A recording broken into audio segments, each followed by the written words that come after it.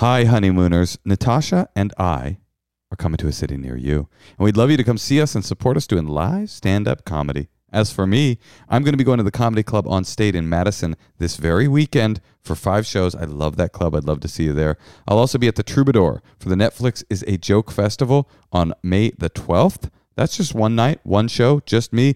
But Natasha and I are going to be doing a live Endless Honeymoon podcast taping for the Netflix is a Joke Festival on the 4th of May.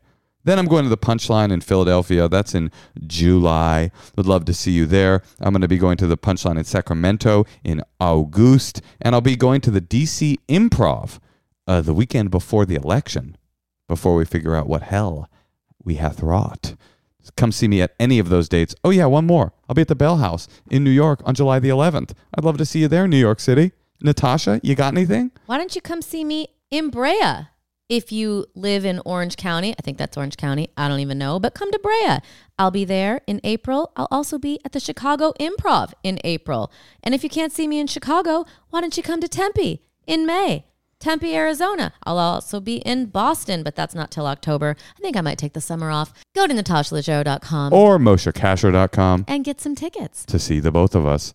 And also make sure that you come to our Patreon-supported dinner party this Sunday. That is on St. Patrick's Day. What else are you doing? It is a dumb holiday. I'm sorry. If you are not yet a member of the tier that gets you into the dinner parties, go ahead and upgrade. Upgrade that. You could downgrade afterwards. I mean, we don't have real rules. Order your corned beef and cabbage from the local pub. DoorDash that shit to your house. Yep. Log on. 6 p.m. Come mess with us. It's a really great way to connect to the community of the Endless Honeymoon podcast and also to connect to your lovely hosts.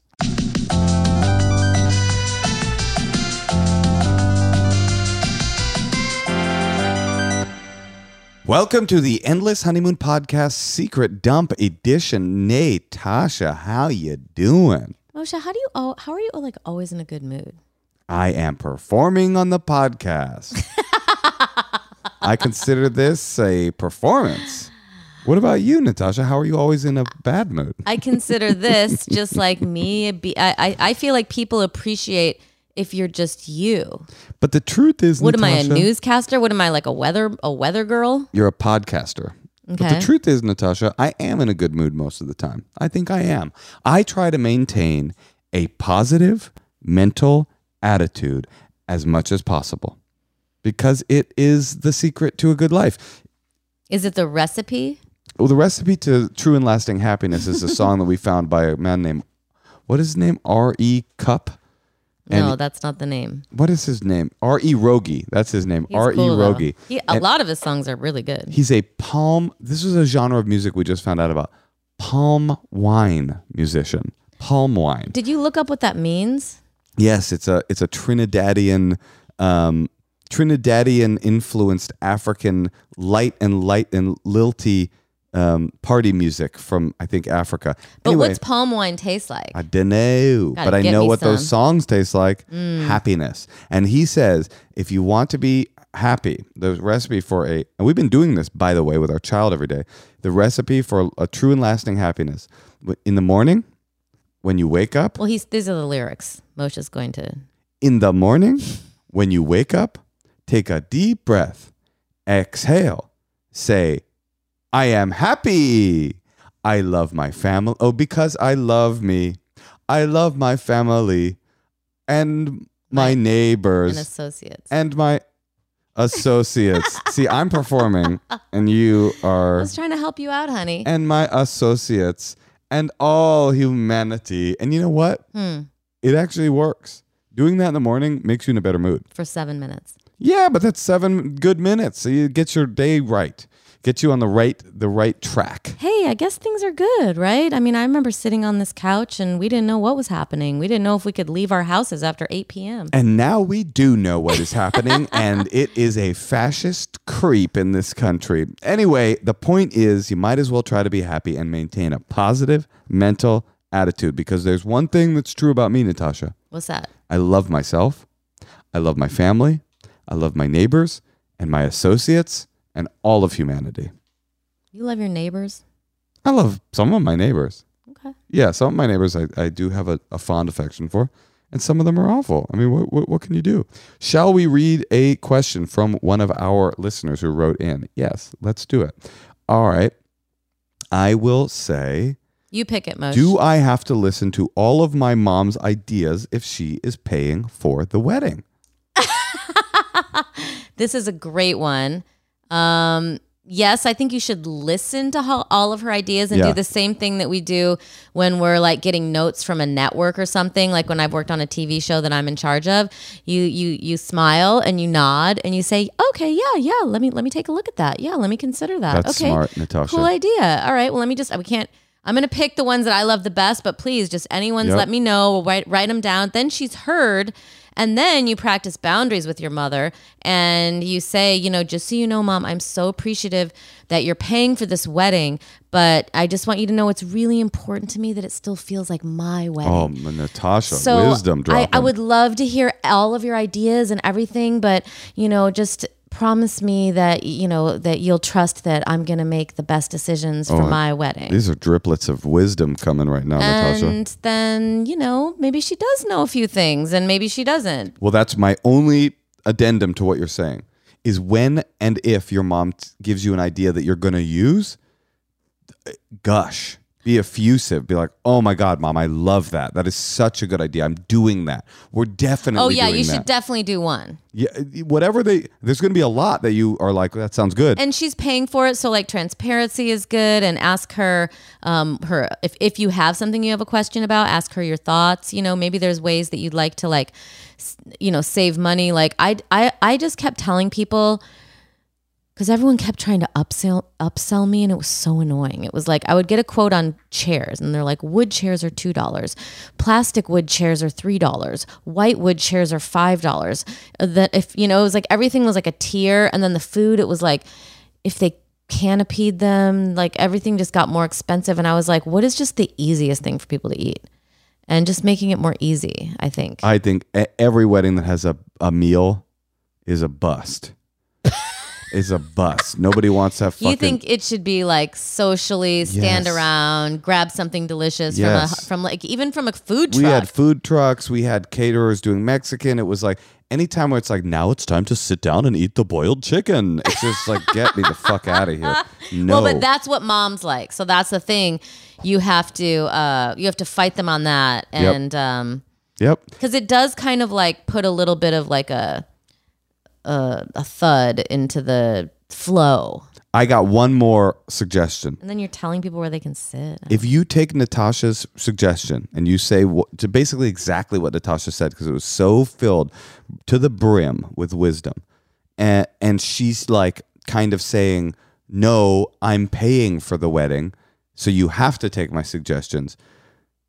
You can't let your mother pay for the wedding. You have to find some other way. Go to the forest, do a free thing, whatever it is, because that now your mom is buying power. That is such a funny thing that moms dream of planning a wedding. Unreal. Yeah. I didn't want to plan my own wedding. Listen and take the suggestions that she gives that you can take and compliment them and tell her it's your own day. If she pushes back on it being your own day, you got to find another way because you don't want that. She's going to ruin it.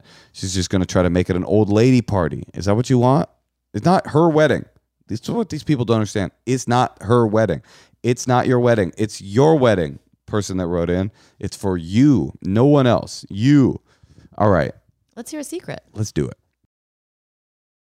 Hi, I am from Oklahoma, tragically, and our governor currently, Kevin Stitt, is a real piece of shit.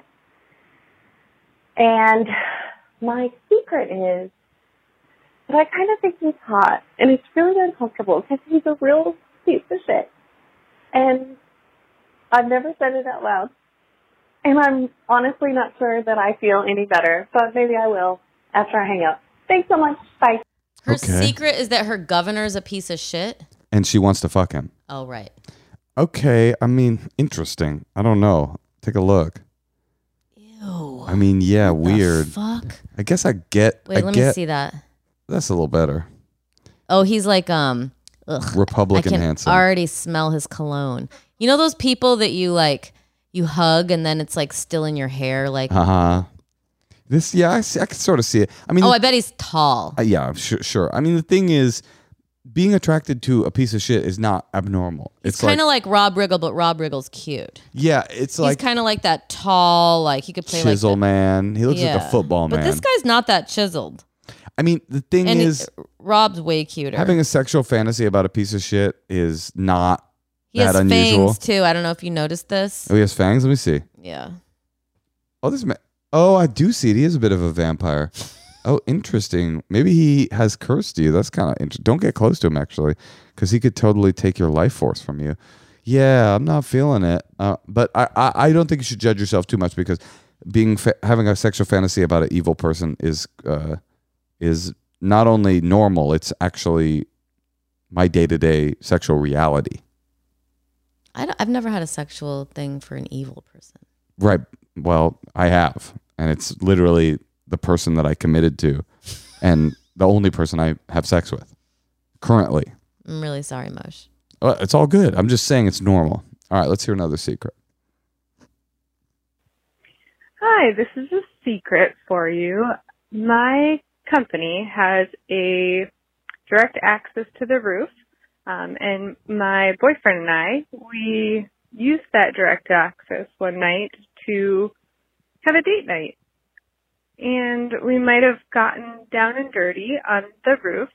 And whenever I'm at work having a bad day, I just think about the time that I sucked his cock and he ate me out on the roof of my job.